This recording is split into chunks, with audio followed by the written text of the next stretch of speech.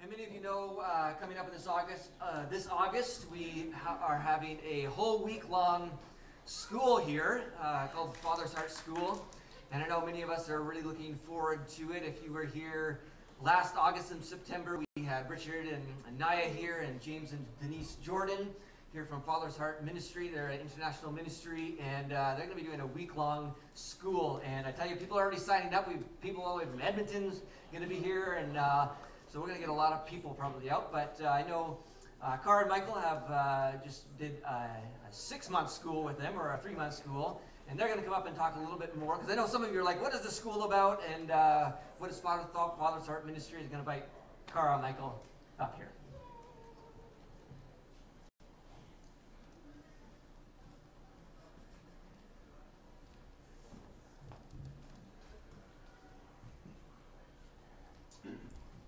So hi everyone, I'm Cara, and yeah, we, Michael and I, interestingly, I think I'll start this story a few years ago, because we had a prophetic word given to us, and it was an amazing, lovely word with all these amazing things.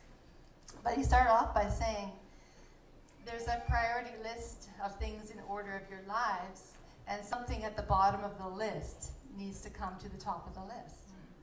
And we're like, I don't know what it could be. I mean, we're in South Africa, we're serving him, we're being house, father, mother at a sort of a father school there.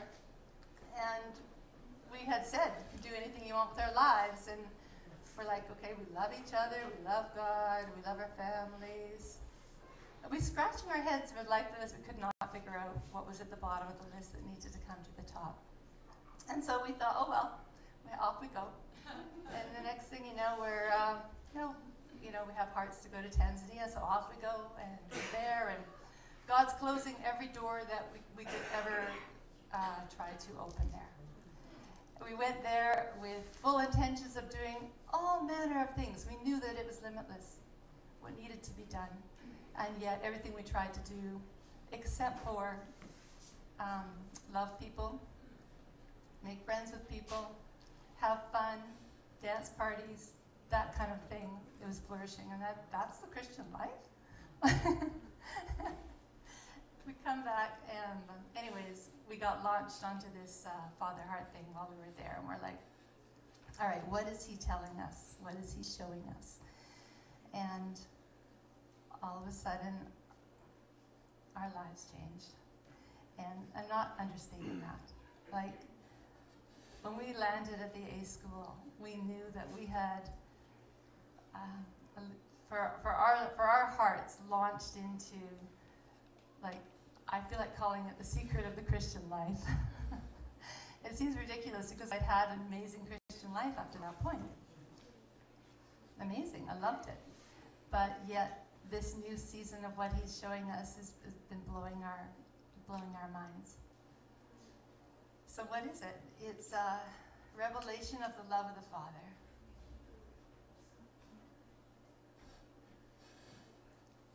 And it's experiencing him and being like a little girl, which means I don't have to do anything.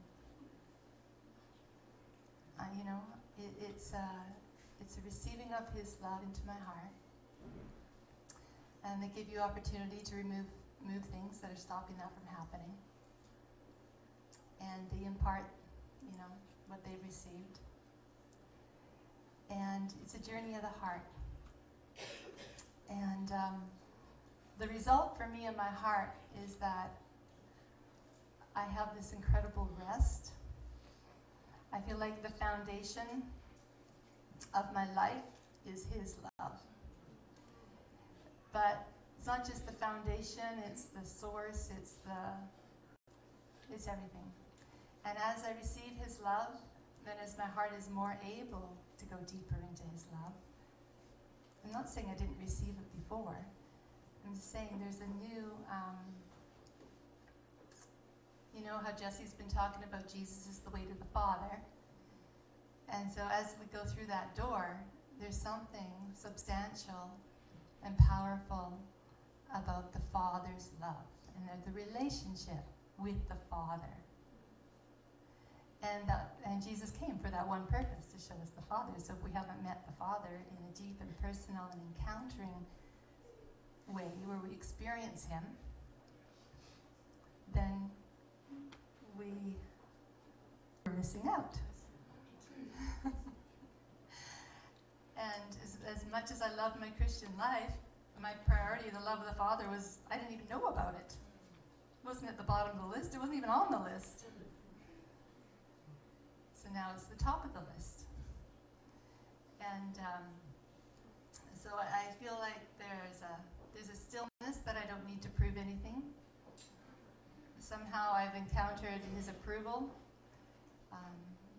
I know that I belong as a daughter.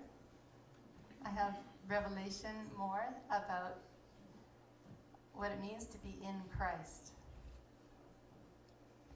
It means being a daughter and having all the privileges that Jesus had, all the love that Jesus had, being in the same family. And so, yeah, those things are all incredible to me. And in my side of myself, one of the biggest revelations I have is a feeling of being home. And what does home mean? Well, I don't know why, but home has a whole new meaning. Home is where Father lives inside of me, and Holy Spirit, and Jesus. And I'm adored there. Like I'm celebrated like, the little girl that's doing whatever, and I'm comforted there. I'm just well loved. It's my safe place. It's my he is my stronghold. That revelation I'm just getting this morning. I'm just in the middle of that. So I feel like revelation is coming, and it's sort of, I've been launched into, I don't know, are you guys getting what I'm saying? You're imparting, actually. We're getting it. Well, then receive it, because it's about opening our hearts. That's what they told us. Open your heart and come as a little girl. So everything I ever knew or experienced, I had to put aside. And then that's it. And believe. That's it. Open our heart, believe, and receive. And he does all the rest. And so all these lovely words that people prophesy over us, and that's promises in the Bible, he does it all. We don't do any of it. We don't do any of it. We do nothing. We're loved, and he does it all. That's got to be good news.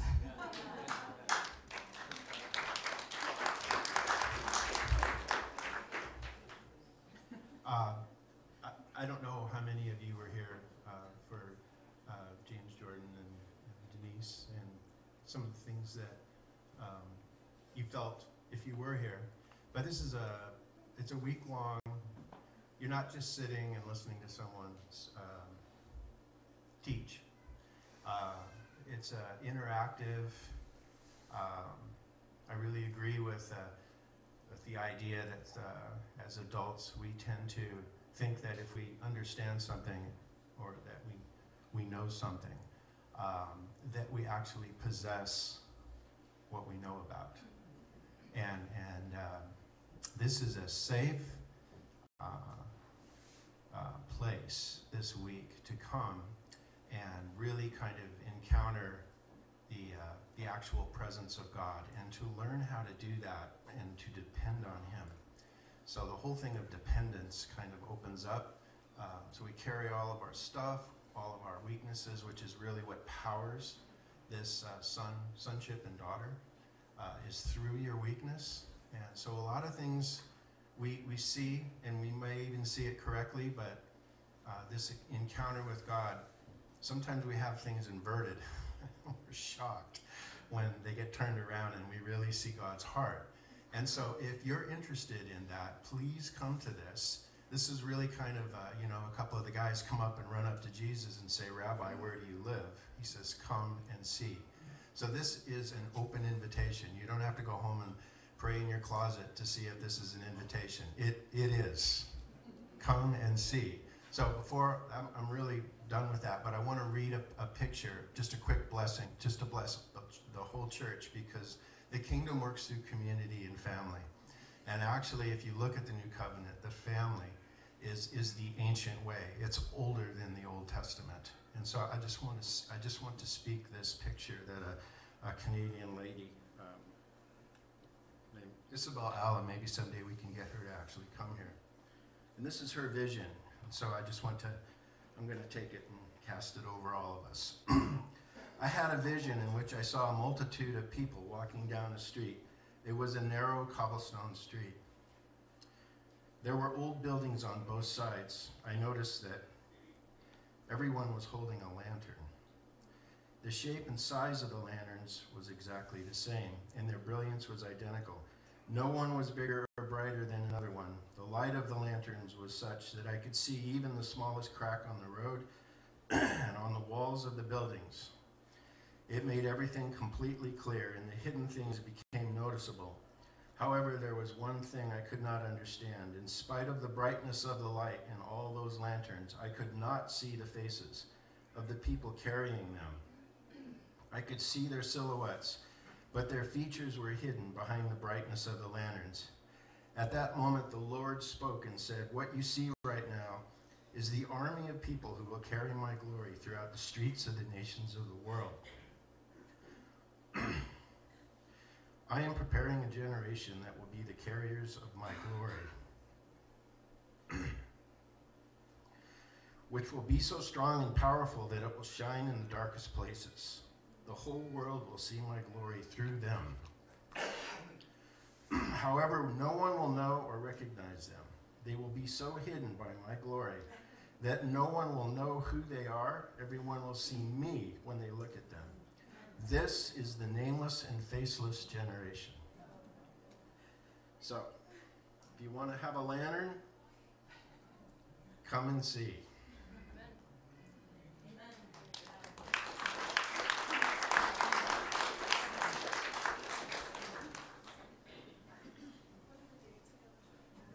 I think it's the last week of August, and what's going to make it even more amazing is the whole week.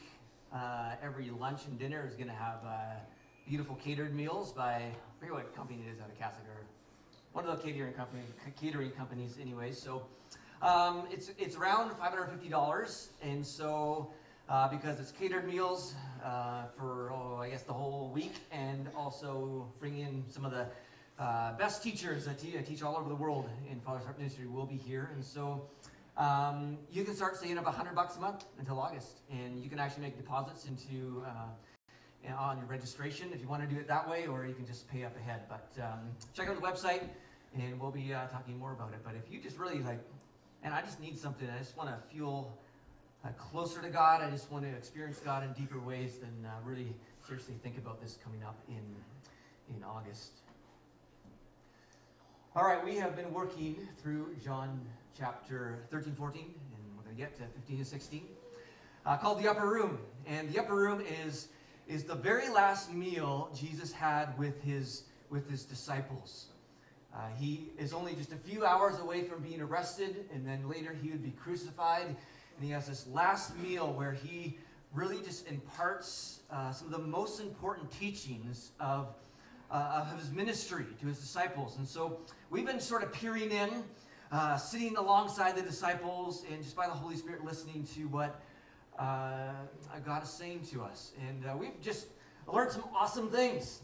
And today we get to hit this incredible verse, which Jesus tells us. He says this: "You can ask for anything in my name, and I will do it, so that the Son can bring glory to the Father. Yes, ask me for anything in my name, and I will do it." It's an incredible promise.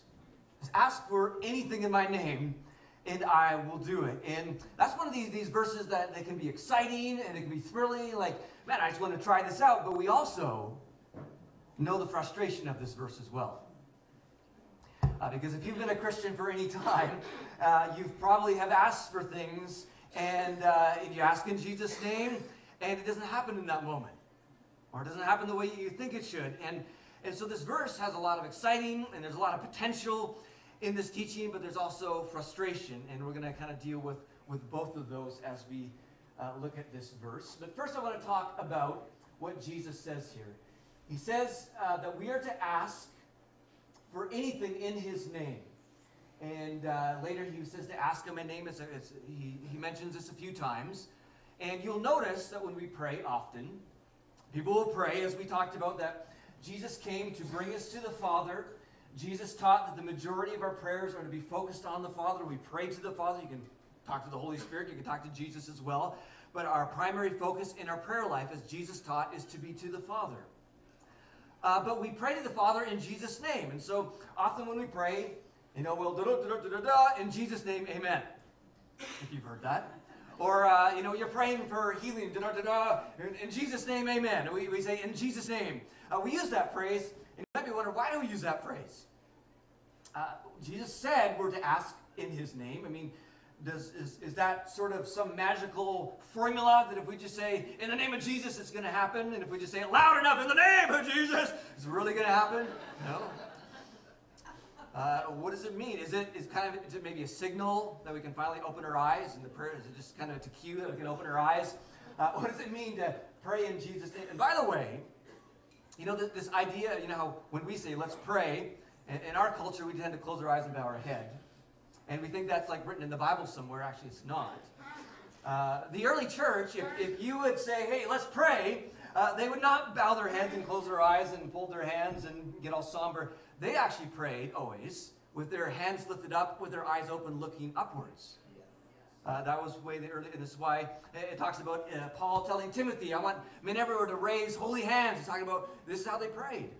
And sometimes it's good just to learn how to even pray sometimes with your eyes open. It helps when you're praying and driving, of course. But sometimes it just helps you to recognize the presence of God. And sometimes it helps you actually to pay attention so you don't fall asleep. So there's helpful reasons to keep your eyes open. But what does it mean to pray in Jesus' name? And it means a lot of things, but here's just a couple things. First of all, Jesus is the access to the Father. He is the way to the Father. And so, again, we pray to the Father, and when we pray in Jesus' name, it's a reminder, it's a saying that we are doing that through Jesus. Again, Jesus said in John 14:6, I am the way, the truth, and the life. No one comes to the Father except through me. That Jesus is the way. And the way to what? Well, the way to the Father. Jesus came to show us the Father, to bring us to the Father. And as we talked about, we're not just to have a relationship with Jesus. And some people say they have a relationship with Jesus and maybe the Holy Spirit, but we're actually to have a relationship with Jesus, the Holy Spirit, and the Father. This is one of the main reasons Jesus came, was to bring us to the Father. But we come to the Father through Jesus. And as a reminder, we have an amazing relationship with the Father. And this is the kind of stuff that we might know in our head, but it's really hard to really get this into our hearts. I mean, Romans 5:3 says, we have been made right in God's sight by faith. We have peace with God. That in Jesus, God the Father looks at you with these eyes just full of peace. That you are right in his sight. You're justified. You're made right. You're forgiven. His love is shining upon you. And why do we have all that? Because of what Jesus Christ the Lord has done for us. Because of our faith, Christ brought us into this place of undeserved privilege. And so when we pray in Jesus' name and talk in Jesus' name, it's this idea that we come to the Father through Jesus. And we have all this because of Jesus. Or in Hebrews, it says we can boldly enter heaven's most holy place. Now, if you have read through the Old Testament, you understand how crazy this is. Because in the Old Testament, the Holy of Holies in the middle of the temple was this place that kind of was symbolic of the very presence of God, and nobody could go in there. Just once a year, the high priest could go in there, and tradition tells us they had bells on him in case he died, and they had a rope along his legs so they could pull him out because no one went into the presence of God. But we can actually just boldly enter into the very throne room of heaven because God the Father looks at us with eyes of peace and love. And again, all of this is because of Jesus. By his death, Jesus opened a new and life-giving way through the curtain into the most holy place.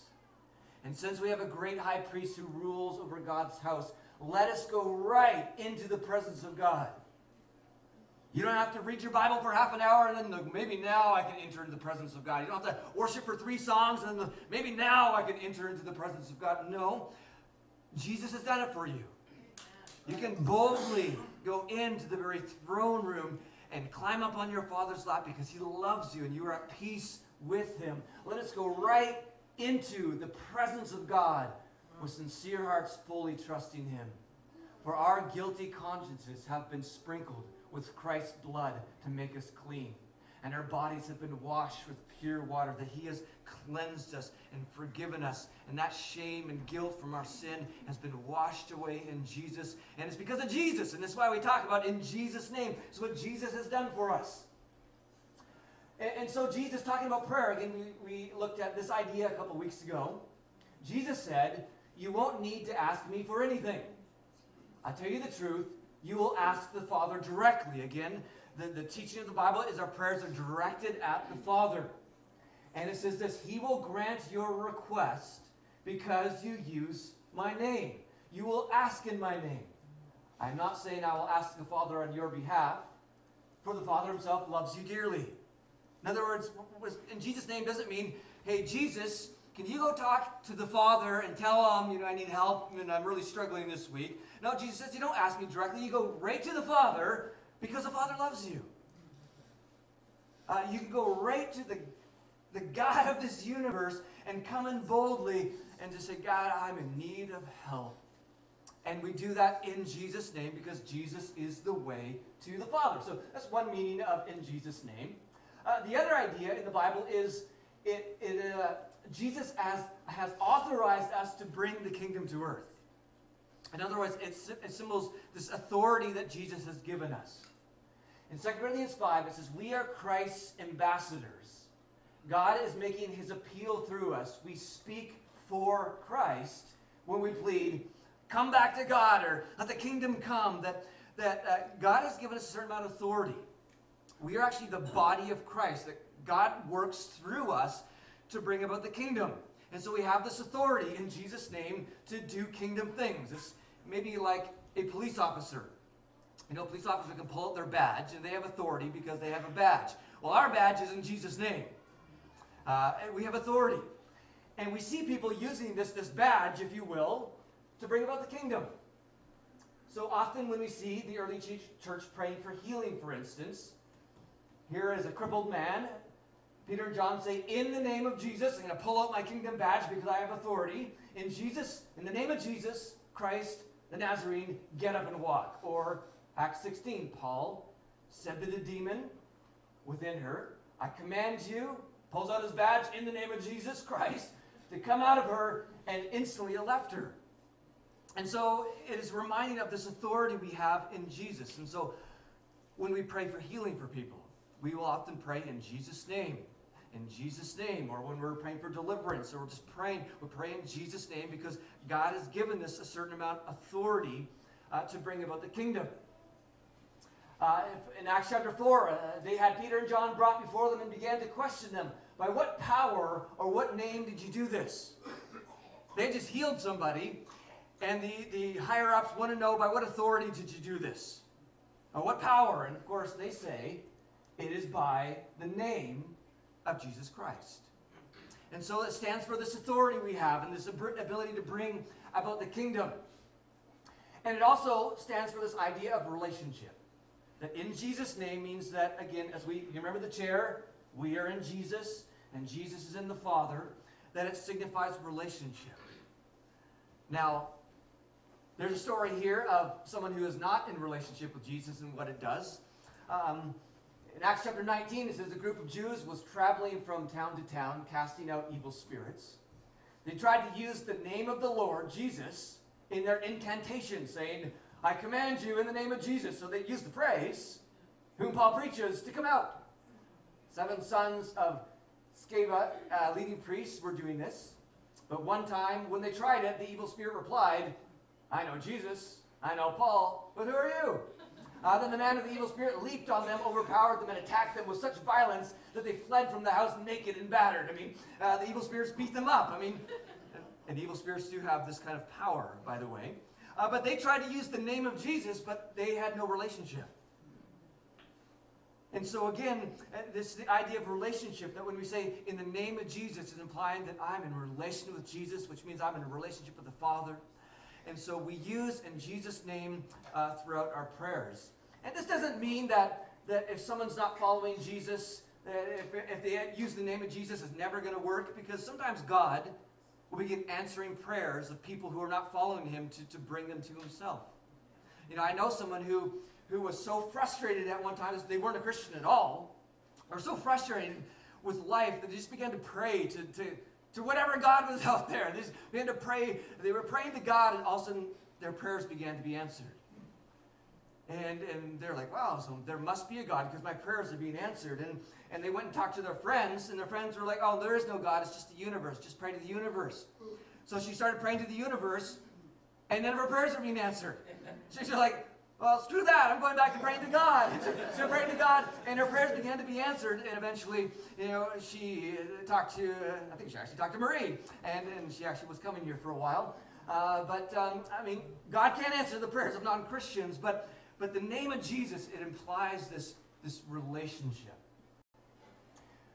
Now, this text reminds us of the power of prayer. You can ask for anything in my name, and I will do it. So the Son can bring glory to the Father. And he says it again, yes, make sure you get this. So I say it twice. Yes, ask me for anything in my name, and I will do it. Now, we may think, because maybe some of our experience of praying for healing for somebody and it doesn't happen in Jesus' name, or maybe there's something in your life that seems really big to you and it seems like it perfectly fits into the will of God, and you've prayed for it in Jesus' name and it didn't happen. And you're like, well, why the disconnect? He says, pray for anything in my name and I will do it. Maybe we might say that Jesus just wasn't thinking straight. He's going to die in 24 hours. Maybe he's really nervous and he's just kind of saying stuff that doesn't make sense. Maybe that's it. The problem with this is actually whenever Jesus teaches on prayer, this same idea is repeated over and over and over and over and over again in the Bible. It's like Jesus is trying to tell us something, that this is legit.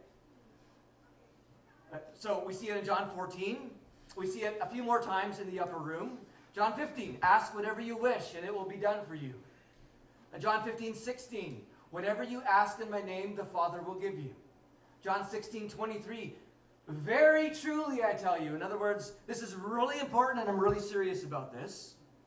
My Father will give you whatever you ask in my name. Until now you have not asked for anything in my name. Ask and you will receive, and your joy will be complete. Or Matthew 7, ask and it will be given to you. Seek and you will find. Knock and the door will be opened to you. Matthew 21, if you believe, you will receive whatever you ask for in prayer. Mark 11, I tell you, you can pray for anything. And if you believe you've received it, it will be yours. And that's not even all the verses. We can keep going.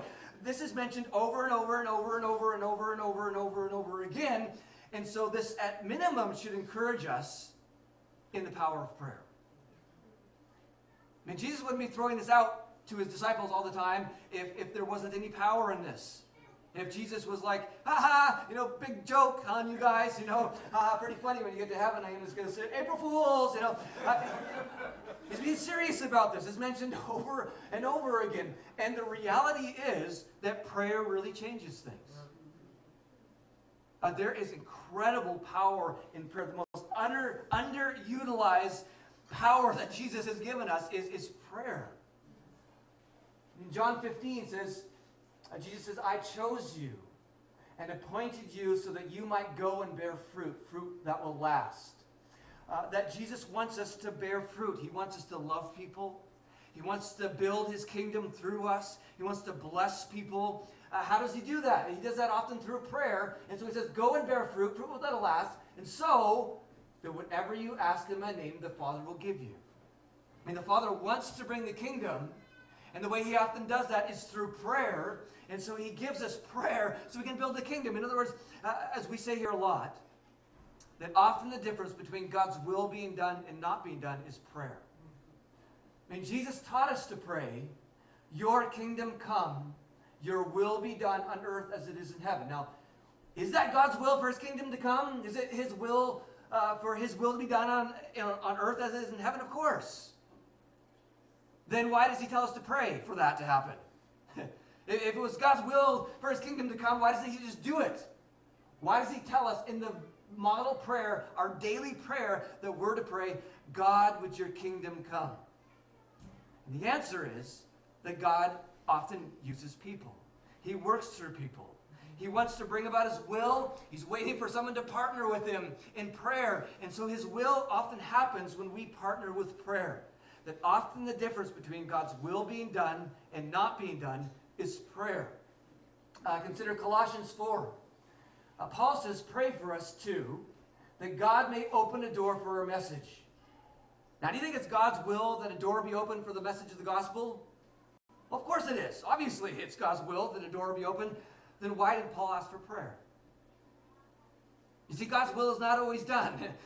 The difference often between God's will being done and not done is prayer. That God is not some isolated being who's like, my will is going to happen all the time. I don't care what people do. God is a relational God. And he wants to work through us. So God has a desire. He's like, I want to bless this area. And he waits for us to partner with prayer. And he goes on, so that we may proclaim the mystery of Christ, for which I am in chains. Pray that I may proclaim it clearly. Now, do you think it would be God's will that Paul proclaim the gospel clearly? Obviously. Well, then why did Paul ask for prayer? Because often the difference between God's will being done and not done is prayer. I mean, prayer is incredibly powerful. That if you want to see more of the kingdom at work in your life, if you want to see more of God's will, which is always good and loving and great, if you want to see more of his will being done in and around you, in your marriage, in your workplace, and in this church, just chat with the Father. Talk to the Father. He loves you. You can come boldly into his presence. And you should be talking to him all the time. You know, I could say absolutely that the person I talk to most is God. I'm talking to him all the time. Always talking to God throughout the day. Just chatting with him and talking with him. And this is the kind of relationship he wants you to have. And the more you talk with the Father, the more you engage with him, the more prayers you will see answered. In Mark chapter 9, there's another story. It said, a man in the crowd answered. This is this son who had a demon in him. Teacher, I brought you my son who is possessed by a spirit that has robbed him of speech. Whenever it seizes him, it throws him to the ground. He foams at the mouth, gnashes his teeth, and becomes rigid. I asked your disciples to drive out the spirit, but they could not. And after Jesus had gone indoors, this is later, his disciples asked him privately, why couldn't we drive it out? And he replies, this kind can only come out by prayer. And there's some things in your life, you might be struggling with something, there are some things that can only come out by prayer. That it may be God's will, but he's waiting for you to partner with him in prayer and agreement, because God loves to use people. He works through people. Again, we're called the body of Christ. We are his ambassadors. We have this badge in the name of Jesus. So whatever you do, just pray. Just talk to the Father. Just constantly be talking to the Father and praying, and you will automatically see more and more answers to prayer. Now, at the same time, we know about the frustration of this verse. Ask for anything in my name and I will do it. I mean, I have a big list of answers to prayers. One thing I do, and I encourage you to do this, whenever you have an answer to prayer, you write it down. Because it's pretty funny how quickly we forget. Why did you ever answer my prayers? All I got to do is look at my journal. I'm like, wow, it's a huge, huge list. But I tell you, I got prayers that I've asked in the name of Jesus, and it didn't happen. I mean, I think this is pretty clear. I mean, I could just pray right now, like, in the name of Jesus, would every car out there turn into a BMW? Especially Heidi's car, because our tempo needs an upgrade. I mean, double portion to you there, right? Still see a Toyota out there. I mean, we know we can ask for things in Jesus' name, and it doesn't happen. And so, I mean, how do we bridge this gap of this amazing promise of prayer, and he's going to answer when we ask in the name of Jesus, and this reality that sometimes we don't see this happen. And we see, whenever Jesus talks this way, ask for anything in my name and I will do it, we see that there in this instant, there are some promise qualifiers. Now, when it comes to promises in the Bible, there are lots of promises that God is going to do no matter what we do. Because God is love and he is good and he's the Father. He's just going to do those promises. But there's other promises in the Bible that have little qualifications. We could look at, say, Matthew 6. It says, seek first his kingdom and his righteousness, and all these things will be given to you. And we're like, yeah, I want all those things. All these things will be given to me. Yeah, that's good. But it has a qualifier. Seek first his kingdom and his righteousness, then all these things will be given to you. Or James 4, God opposes the proud but shows favor to the humble. You're like, I just want favor. I want the favor of God all over my life. Well, there's a bit of a qualifier there. Don't walk around in pride. Don't be trying to impress everybody around you with your gifts and your abilities and whatever it might be. That there are these qualifiers. And we see with this text that there are some qualifiers. And there are a few. For instance, in Matthew 21, again, he says at the end, if you believe, you will receive whatever you ask for in prayer. But there's a qualifier to this one. That faith matters. Jesus replied, truly I tell you, if, so there's a qualifier, if you have faith and do not doubt, not only can you do what was done to the fig tree, but also you can say to this mountain, go throw yourself in the sea and it will be done. If you believe, you will receive whatever you ask for in prayer. And so faith is important. That you have faith in the promises of God. You trust that God is able. That you have faith in his abilities, that he loves you, that he is good, and his character. You have faith. And don't doubt. You have faith in what he's been speaking to your heart. And so that's a qualifier. That if you just constantly doubt the voice of God, you're constantly doubting your relationship with him, you're just not going to see the same answered prayer in your life. We see relationship with others matters. In Mark 11, again, so here we see this phrase, I tell you, you can pray for anything. And if you believe that you've received it, it will be yours. But, so here's the qualifier, when you are praying, first forgive anyone you are holding a grudge against. And so there's this qualifier that, I want this, Father, would you just do this in my life? And the Father's just like, you're kind of holding a bitter grudge against so-and-so. How about we work together and I'll totally come with you. I'll love you through this and I'll empower you and I'll fill that void and comfort you. Let's come and deal with this first and we'll deal with this then. Then we'll come back to this part here. So it's a qualifier. That relationships matter. In fact, Peter, you remember he talks to husbands about making sure that you're loving and good and gentle to your spouse so that your prayers aren't hindered. The relationship matters. So that's another qualification. Closeness with God matters in John 15. It says, if you remain in me and my words remain in you. And then it says, ask whatever you wish and it will be done for you. So this idea of remaining in God and being close to God, which is similar to this last one, John 14. In our very text today, there's a bit of a qualifier. You can ask for anything in my name, and I will do it.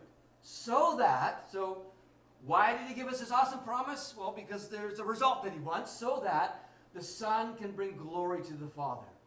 Yes, ask me for anything in my name, and I will do it. That Jesus says, I have given you this promise so that glory can be given to the Father.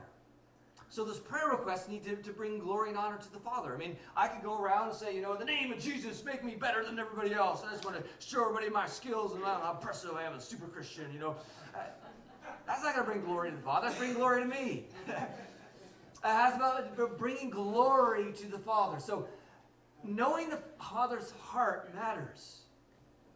I mean, what does it mean to glorify the Father? What does it mean to bring glory to the Father? It just really means whatever puts a smile on his face.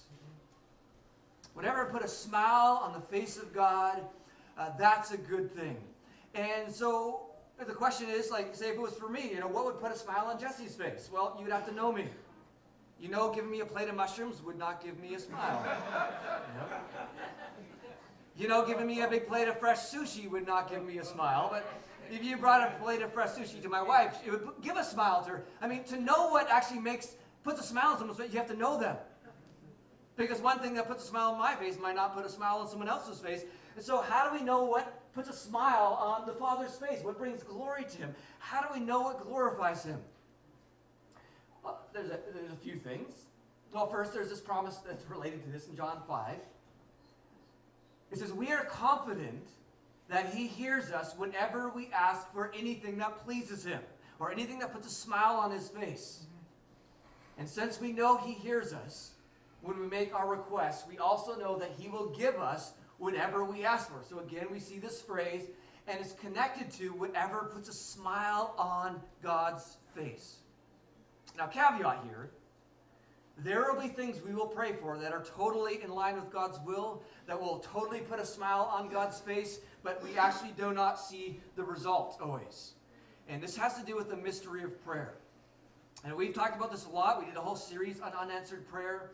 Even if you just go back to the healing series we did, I think last year we did a whole message on why I'm not healed. And there are times, just because of the messiness of good and evil and the messiness of the world, we look at 10 different variables of why sometimes things that are actually God's will, and we pray in line with God's will, but still sometimes we don't always see the result. But the promise here is connected with things that please God. So, sounded like a duck there.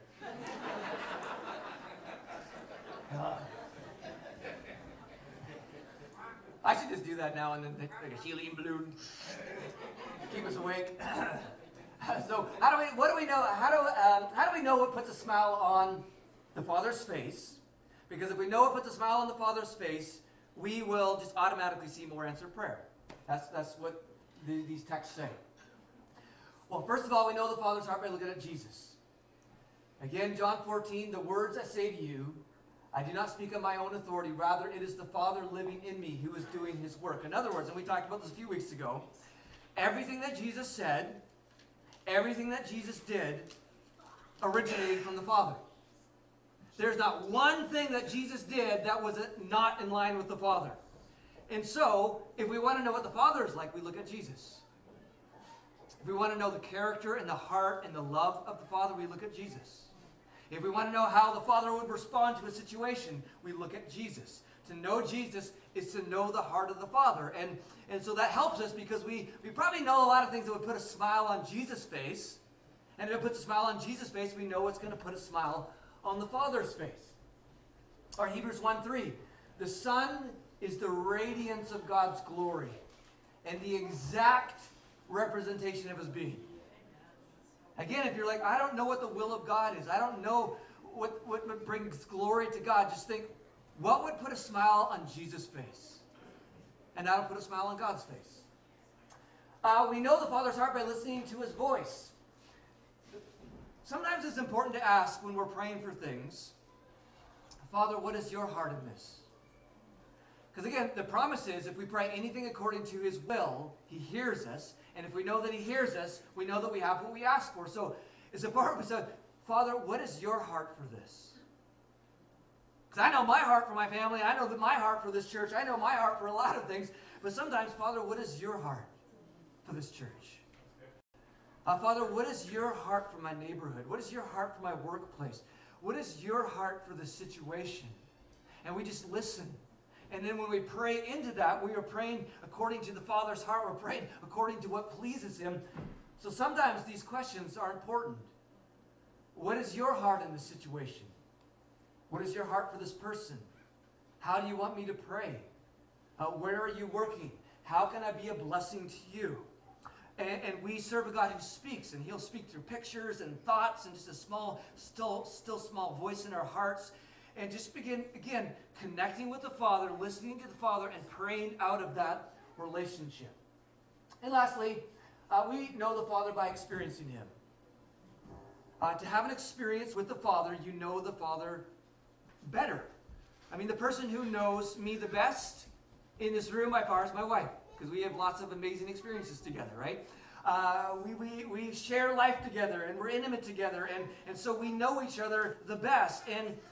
And when you are more intimate with the Father, and in a closer walk with God, all of a sudden His heart becomes your heart, and His prayers become your prayers, because you begin to understand what pleases Him. You understand what is on His mind. And so I just encourage you to continue to draw close, as that picture is. We are in Jesus, and Jesus is in the Father, to make sure that you are sitting on that three-legged stool.